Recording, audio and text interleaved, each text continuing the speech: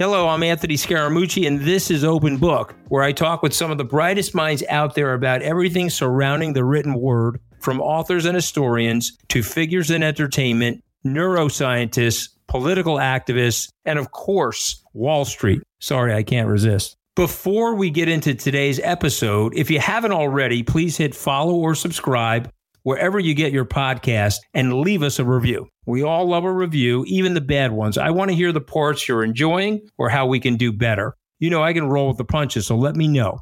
Anyways, let's get to it.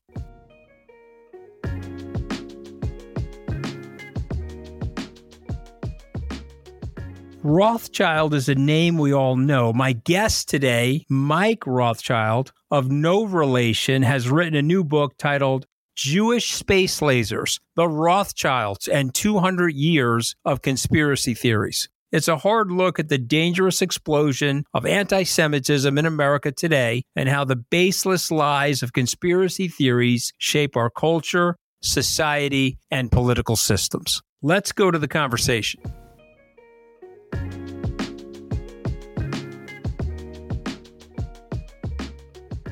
Joining us now on Open Book, Mike Rothschild. He's a journalist, a conspiracy theory expert, and we're going to go right to it, Mike. This is a phenomenal cover. It's a phenomenal title.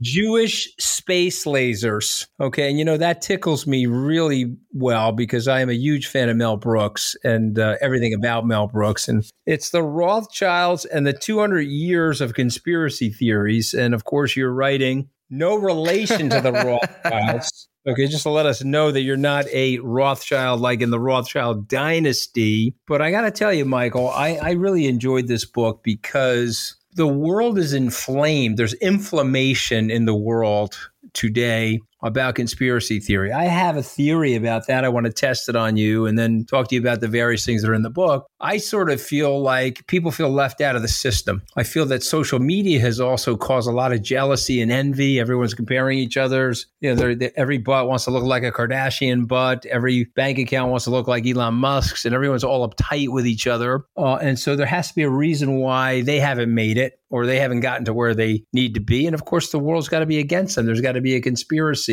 And so it feeds into this cabal. And then, of course, if you feed it, you can get people to subscribe to your social media account and you add followers. If you tell people the World Trade Center was brought down by the U.S. government, and if you tell people that the Rothschilds are really controlling the world. And I mean, I could list you conspiracy theory after conspiracy theory. And I know you know them all. You wrote something about QAnon a while back. But what is driving all the conspiracy theory nonsense today, sir, in social media and in our lives? Well, I think you nailed it exactly. So much of the belief in conspiracy theories now and going back hundreds and even thousands of years is people feeling like they are left out, like they didn't get what they wanted and somebody took it from them and somebody has to be blamed for it. And you find that irrational anger and that irrational paranoia drives so much of the material that I write about, whether it is something like QAnon, which is clearly based on the need for enemies to be punished, or whether it's Rothschild conspiracy theories, which hold that a vast secretive cabal is conspiring, certainly to control world events and wars and economic calamities, but also conspiring against you personally. There is a great evil force, and you are so important and so dangerous to their plan that they have to single you out for punishment. So much of conspiracy belief comes from feeling small and wanting to feel bigger and wanting to feel like you're doing battle with the great forces of evil. And so often those forces are funded by wealthy, powerful Jews.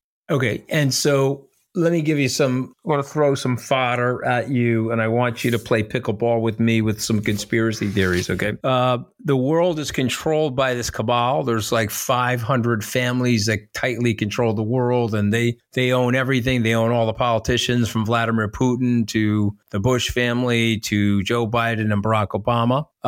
The vaccines were put in place on the world to depopulate the world because this cabal believes that the world is overpopulated and they'll turn a large group of people in the world into their slaves once they can eliminate 6 or 7 billion people in the world using these vaccines and so forth.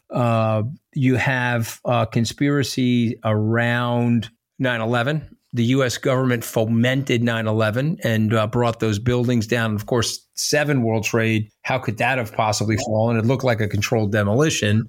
And so that had to be the government making a mistake. And so therefore it was going to get demolished. And they thought they were going to get a plane into that one as well.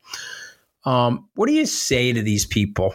How do you convince these people that what they're talking about is a bunch of nonsense? Well, it's a great question. And it's something I've been dealing with in all of my work. And even on the book tour I've been on, I've had people who have said, oh, well, the fires in Maui, that was a laser, right? And I'm going, well, no, I mean, that's not really how fire works. That's not really how lasers work. You struggle to talk to these people because they want to believe it's true. They want to believe that 9/11 happened, not just because of inaction or incompetence, but there was a plot. And the plot was so complicated that it involved putting, explosives in buildings and somehow nobody figuring it out for decades, and then all of it being unleashed, and then somebody on the internet figuring it out immediately. They want to believe that COVID-19, which upended everything about our lives, which put us inside, which cost so many people their jobs, their businesses. It wasn't just the lack of action by Chinese authorities or Trump administration authorities. It was a plot. It was a bioweapon. It was done to us. It brings people a measure of order and comfort to feel like there is some invisible hand. A lot of these theories revolve around organizations that are literally called the hidden hand, that there's an invisible hidden hand controlling everything. Someone knows what's going on. And even if they're evil, someone knows what's happening. And therefore, something can be done about it, as opposed to it's just random chance or bad luck or mismanagement or people being bad at their jobs. Those are complicated things. But an evil cabal is controlling it. That's a simple thing.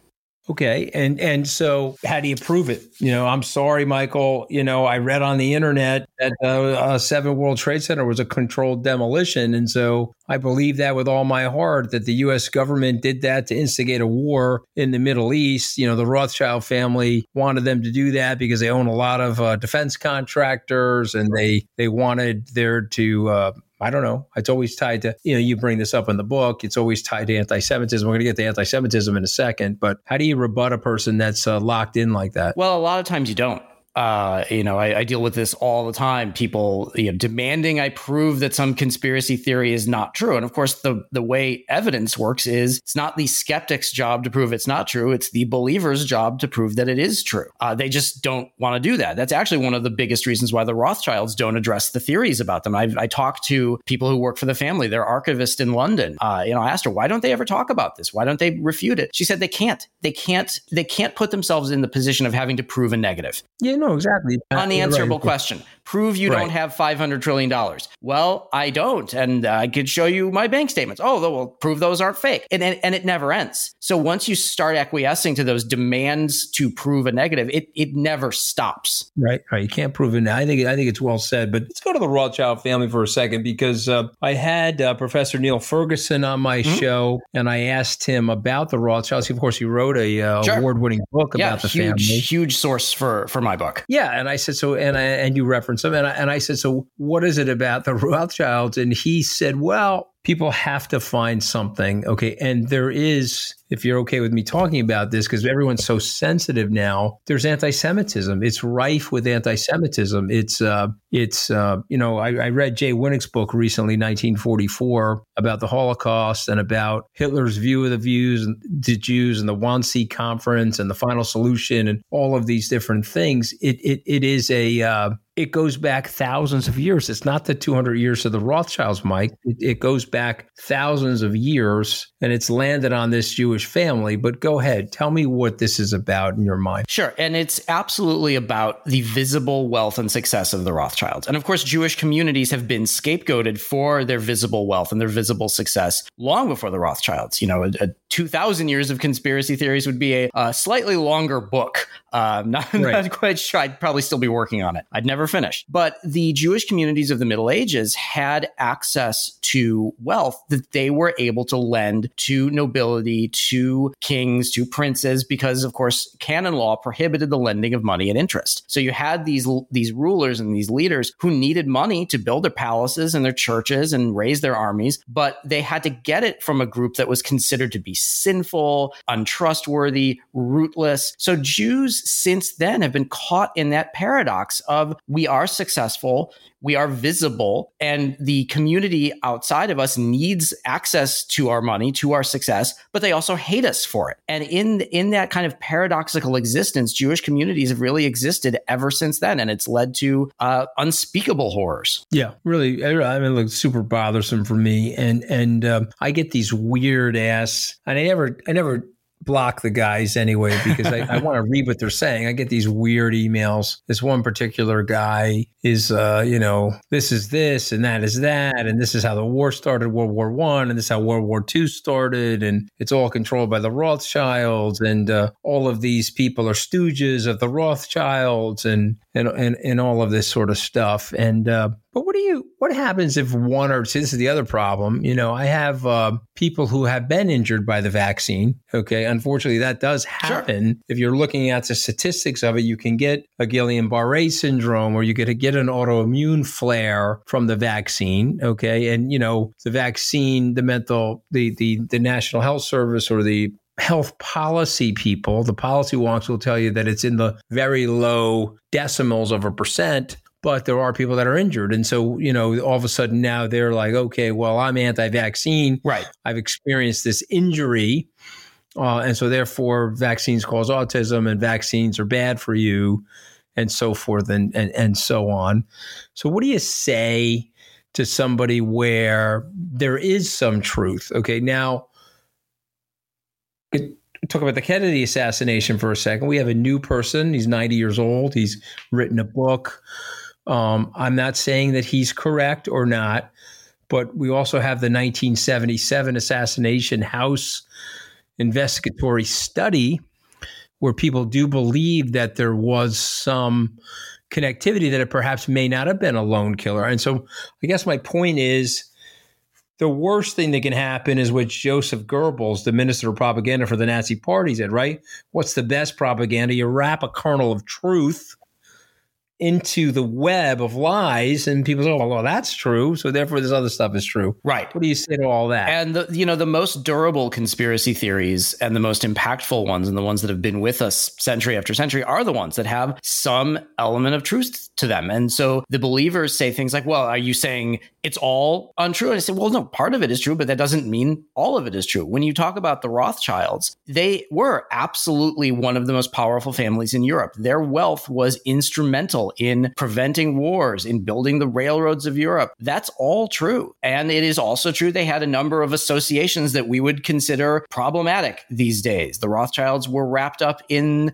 with Cecil Rhodes and the De Beers Mining Company, the horrible abuses of colonialism in what is now South Africa. That doesn't mean that they fund both sides of every war and own all the central banks. And in fact, by saying things like they own every central bank and fund both sides of every war, we are actually not talking about some of these real issues. We're not talking about the Rothschilds and the legacy of colonialism. We're not talking about whether it was okay for all of that wealth to be concentrated with one family. We don't talk about the real issues because we are so busy chasing the fake issues. Okay, 100%. I mean, we totally agree with that as well. Give me some of the more absurd things that people have said, whether it's about the Rothschilds, the Jews, the conspiracy theories. You're a student of this stuff, so give me a sampling of some of these weird things. Well, I mean, first, the idea that the Rothschilds own $500 trillion. This is something you will see on memes on Twitter right now. That's twice as much money as there is in the world. I mean, it's like, come on. They own all but 3 or 5 or 7 central banks spread by people who do not understand how central banks work. Some of these theories about Jews in general, that all Jews are wealthy, all Jews are powerful. I will post things about like the Jewish diaspora, people fleeing the poverty of Eastern Europe, and people go, oh, Jews couldn't be impoverished. I'm like, have you seen Fiddler on the Roof? I mean, it's like, this is real stuff. And what it actually does is it creates a false narrative around Jews, that all Jews are rich, all Jews look out for each other, all Jews are cheap and greedy, and ultimately it is Jewish wealth and power who exert outsized influence on world events. That was true to a certain extent with the Rothschilds. It is not true anymore. Well, but it fed into, and it made it easy for people, the politics of envy, sure, and demonization and scapegoating. We find ourselves in trouble and a demonic political leader can say, well, it's not your fault. It's this fault of this group over here. And, what was very sad for me is that when I visited Yad Vashem in Jerusalem, which is, of course, the Holocaust Museum there, the Holocaust Memorial, there was writing on the wall as you go through the museum where the Germans, the Jews lived in Germany for 500 years. And so 60% of them left, 40% of them stayed. Of course, the 40% that stayed were massacred, but they stayed because they saw themselves as Germans, hopefully the same way you and I see ourselves as Americans, and there was safety in Germany and there was a pride to be German. And yet the people that took power in that nation and, listen, I mean, this is one of the reasons why I broke from Trump. And this is one of the reasons why I'm so concerned about what's going on now. We have this QAnon conspiracy that you're writing about that people want to believe. You've got people believing that people are killing young babies and drinking something called adrenochrome. I mean, I don't even know. I guess one of the reasons why I wanted to invite you on is that I'm listening to this nonsense all day, and I'm like, okay, how do you respond to it? I mean, I guess you're telling me you sort of can't, right? Because you can't prove it negative, but your book does respond to it. Your book explains that all of this stuff is nonsense. So give us some color on that. Yeah, BetMGM has an unreal deal for sports fans in Virginia. Turn $5 into $150 instantly when you place your first wager at BetMGM. Simply download the BetMGM app and sign up using code Champion150. Then place a $5 wager on any sport. You'll receive $150 in bonus bets, regardless of your wager's outcome. And if you think the fun stops there, the king of sportsbooks has plenty of surprises in store. Check out daily promotions, same-game parlays, live bets, and so much more. Download the app in Virginia today and get $150 in bonus bets instantly from your first wager. Only at BetMGM.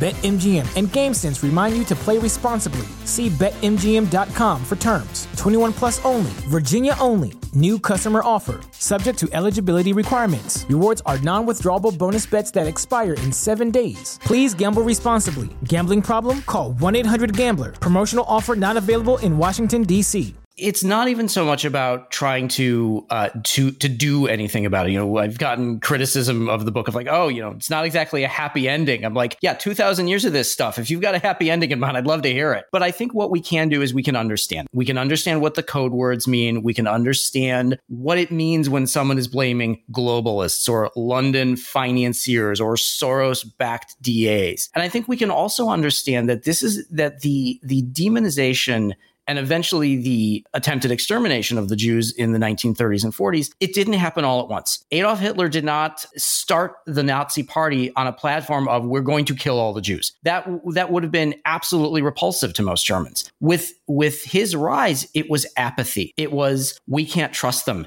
They did this to us. They prevented us from victory in 1918. They stabbed our fighting men in the back. They're not like us. They control the banks. They control finance. This economic situation we're in, it's because of them. And you slowly work the population toward it being okay and then it being something they want to participate in to commit genocide. It doesn't happen all at once. It doesn't happen with one speech or one meme. It is very gradual. And I think people don't quite understand that about the Holocaust. And I really wanted to talk about that progression in the book. And of course, how the Rothschilds were used in that progression. Well, yeah. And of course, there's a very famous book written almost 30 years ago. Now it's hard to believe it's that long ago by Daniel Goldhagen called Hitler's Willing Executioners. Yep. It got a lot of press and consternation from people, particularly in Germany at the time. But Goldhagen's point was you can't kill 6 million people or 11 million if you count all the ethnic people and gypsies that were killed. You can't kill 11 million people without having willing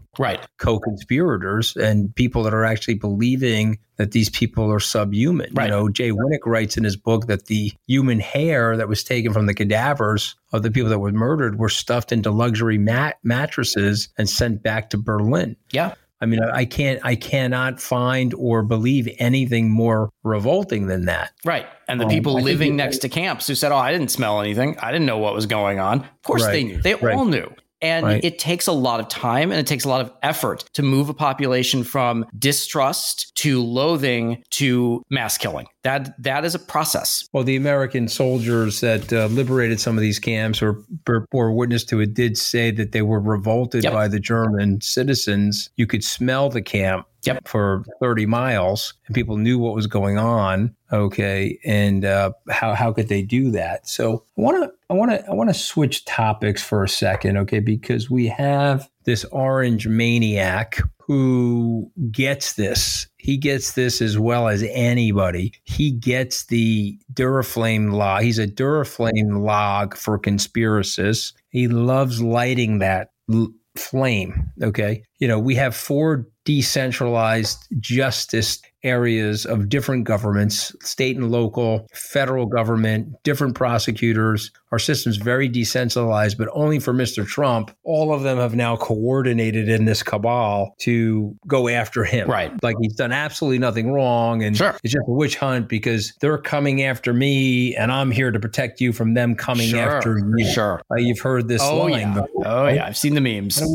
So what do we do, sir? I mean, I get a lot of questions about sort of what Trump believes. Is he really anti-Semitic? And I don't know. I don't know the man at all. He's anti-Semitic. Well, I mean, you could probably say that because you know him. He's anti-Semitic, and he's nasty. Yes. But he's also tolerant of Jews. He worked with the Jews his son-in-law is a Jew. Sure. He can get nasty and say nasty things about Jews even in front of his son-in-law. I've seen it. Sure. So he's anti-Semitic, but he's not anti-Semitic the way Hitler was. Right. Okay. But he's just an asshole when it comes to certain things. Right. That. Right. And that's a very old school kind of anti-Semitism. It's an old school kind of racism. Gratuitous racism, gratuitous anti-Semitism, jokes and bunkerism, Archie bunkerism. Yeah. Exactly. So there is that aspect of it, but he also fluently speaks the language of people who absolutely are avowed anti-Semites. He understands the things he has to say to get those people on his side. And whether that's him knowing that or whether that's the people around him who know that, or it's both of them, he speaks the language of extremism and of paranoia and of conspiracy theories. It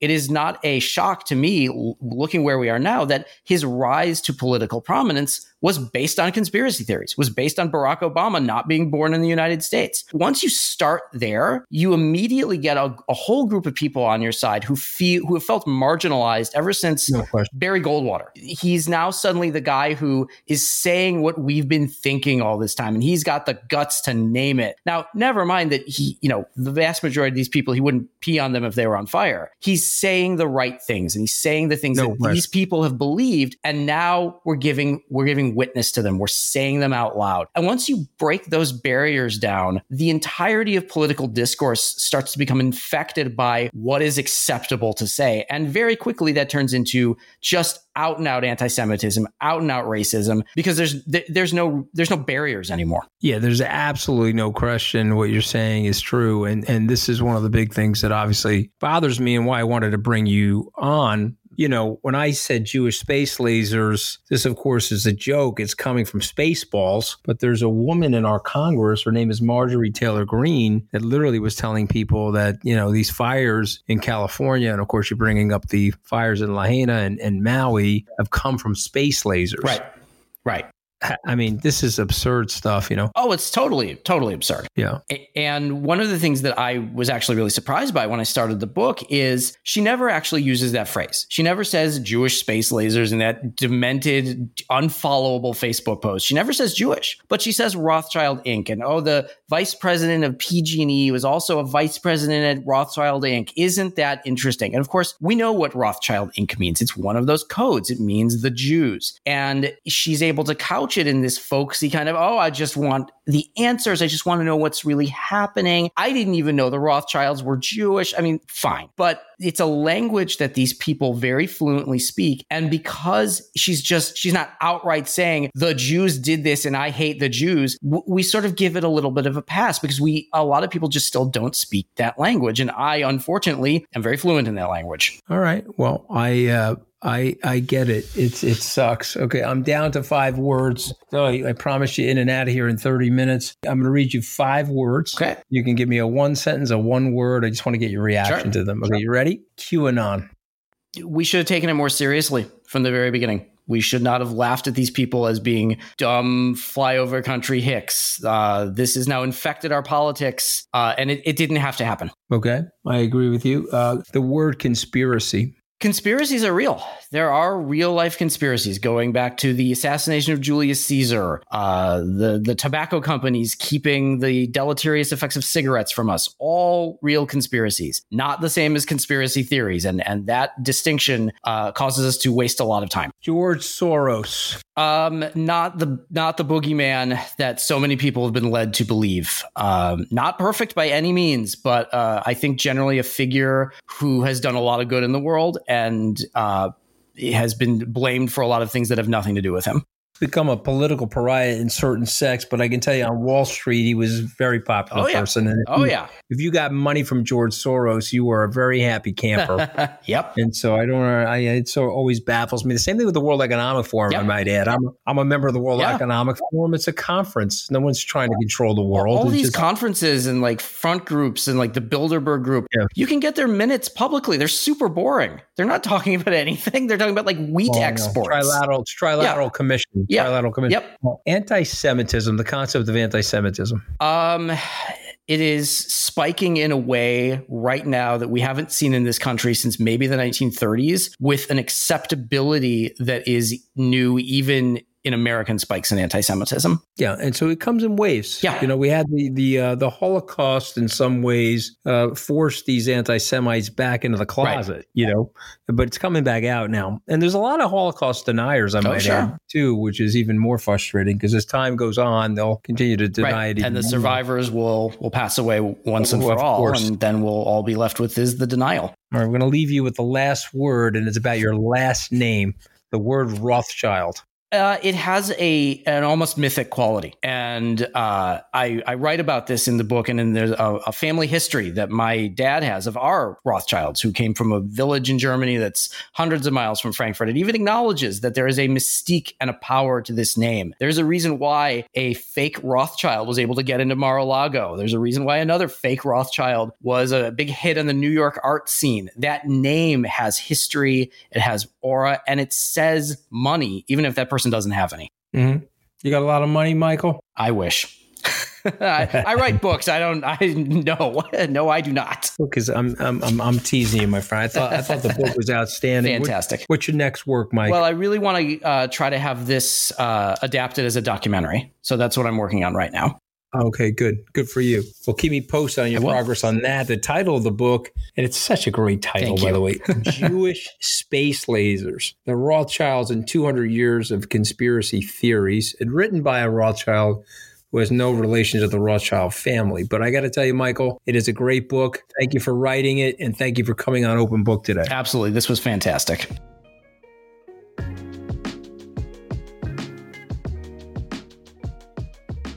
Well, listen, Jewish Space Lasers is a phenomenal book. The Rothschild name will always be a prominent one. There's been major books written about the family, and the family has a large legacy in Europe and have had hundreds of years of success as a family, which is remarkable in its own way. Usually the expression or the cliche is we go from shirt sleeves to shirt sleeves in 3 generations, and yet it's 8 or 9 generations. The Rothschilds are still thriving. And with great success, unfortunately, in our society, there begets envy and there begets jealousy and ultimately some levels of hatred. And these are usually from the shallow or the people that, the people, they're inferior and they think inferior and they think in a primitive way. Mike's book shines a light on the deadly anti-Semitism in America today. And let's face it, since the war with Hamas and the situation in Israel, where let's talk facts here, the Hamas terrorists crossed the border into Israel, murdered 1,300 people, took several hundred hostages. And now, of course, we're learning about the raping of some of these hostages, which is obviously an unmitigated tragedy. Yet all of this has touched off a scourge. Of anti-Semitism. And this is an intense history. Mike thoroughly researches it and explains where these conspiracy theories come from. But here's the thing I would say. In my 60 years on planet Earth, the Jewish people whether you like them or you dislike them, and this is a very big generalization, it's going to get me in trouble with some people, but I don't care. It has been a culture of success over the 5,000 plus year period of time. For a very small group of people, less than 14 million globally, they've had a big impact on our civilization and society. And many of our Western values, many of the canon of Western liberalism and Western law has come from the ancient book, the Torah. So I have an enormous amount of respect for these people. I have a love for these people. And I also praise people that are successful. And I hopefully you'll think about it that way too. But Mike's book is phenomenal, and I hope you'll get out and buy it.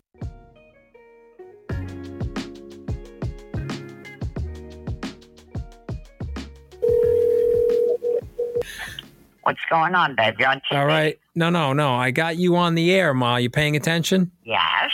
Okay. You were on TV yesterday, and no one knew it. You interviewed Trump. I interviewed Trump? What are you talking about? Yes. Joe Mascaro saw it. I said, what the hell channel is this? She said, I don't know. I didn't pay attention to the channel. All of a sudden, I seen Trump, and then I seen Anthony. Oh, okay. Oh, good. I don't know, Ma. I don't know what to tell you. I wasn't on TV. I was having dinner with you last night. All right, you're on the air, Ma. So we're recording all of your craziness. Okay, you listening? Okay. So, Ma, let me test something because, you're usually pretty quick with this stuff. Have you ever heard the name Rothschild before? Yeah. Okay. They have clothing. They do clothing. Okay. Yeah, that's one of the Rothschilds. Yeah, that's local to Long Island. What about the Jewish banking family, the Rothschilds? You ever heard of them? No, I don't know them. All right. So you don't know them. So let's go to anti-Semitism. Okay. You have a lot of friends that are Jews, right, Ma? Yes, I do. Okay. Do the Italians get along with the Jews? Very much. Yeah. Why do you think the Italians and the Jews are so close, by the way? And I know it's a general statement, but let's face it, the Scaramucci's love Jews. So why do you think that is? Well, one of my very good friends is Jewish, and I worked 10 years hand in hand with a Jewish woman in the cosmetic business. Right. And we never had an argument. Right. Because I think we're similar with family. I tell you, the only thing that's different is Jewish people send their children to camp. Right. And the Italians don't. Right. The Italians would never send the kids to summer camp, right? We think the Jews are Meshuggah for that, right? Why would you let the kids going to grow up too quickly anyway? Leave them at home so you could stare at them for the 10 weeks, right? Yeah. You agree with me, right? Absolutely. But we used to laugh because as soon as our kids got out of school, they went to camp, and you kids never went. Right. That was the only difference. But as far as family and loving your children, they're the same. Okay. I think they're very similar. All right. And that, they take care of their kin, too. Right. Like, say I got sick. Right. Well, there would be someone there to take care of. I mean, I am sick, but, there would be someone there to take care of me and the family. Right. All right. But you've been living with leukemia for 7 years successfully, so you're doing just fine. All right. So, Ma, let me ask you a question then. Why is there so much hatred against the Jews? What is your opinion of that? My opinion is they're very astute. They stick together when push comes to shove, and they're very wealthy. And people that are not in that league probably are envious of them. And they're jealous. That's what it is. It's jealousy and envy. It's like, okay, what the hell? Leave them alone. I mean, they're look at it. Right. I don't know. They're not bothering you. If anything, the level of philanthropy and charity that comes from the Jewish people is outsized per capita. At the medical field, right. They're very astute and they're very good. Right. No, I totally agree with you on all that. So, all right. I love you, Ma. I love you. Baby. All right. I'll talk to you later. Okay. Bye-bye. Bye. I am Anthony Scaramucci, and that was Open Book. Thank you for listening. If you like what you hear, tell your friends and make sure you hit follow or subscribe wherever you listen to your podcast. While you're there, please leave us a rating or review. If you want to connect with me or chat more about the discussions, it's at Scaramucci on Twitter or Instagram. You can also text me at +1 917 909 2996. I'd love to hear from you. I'll see you back here next week.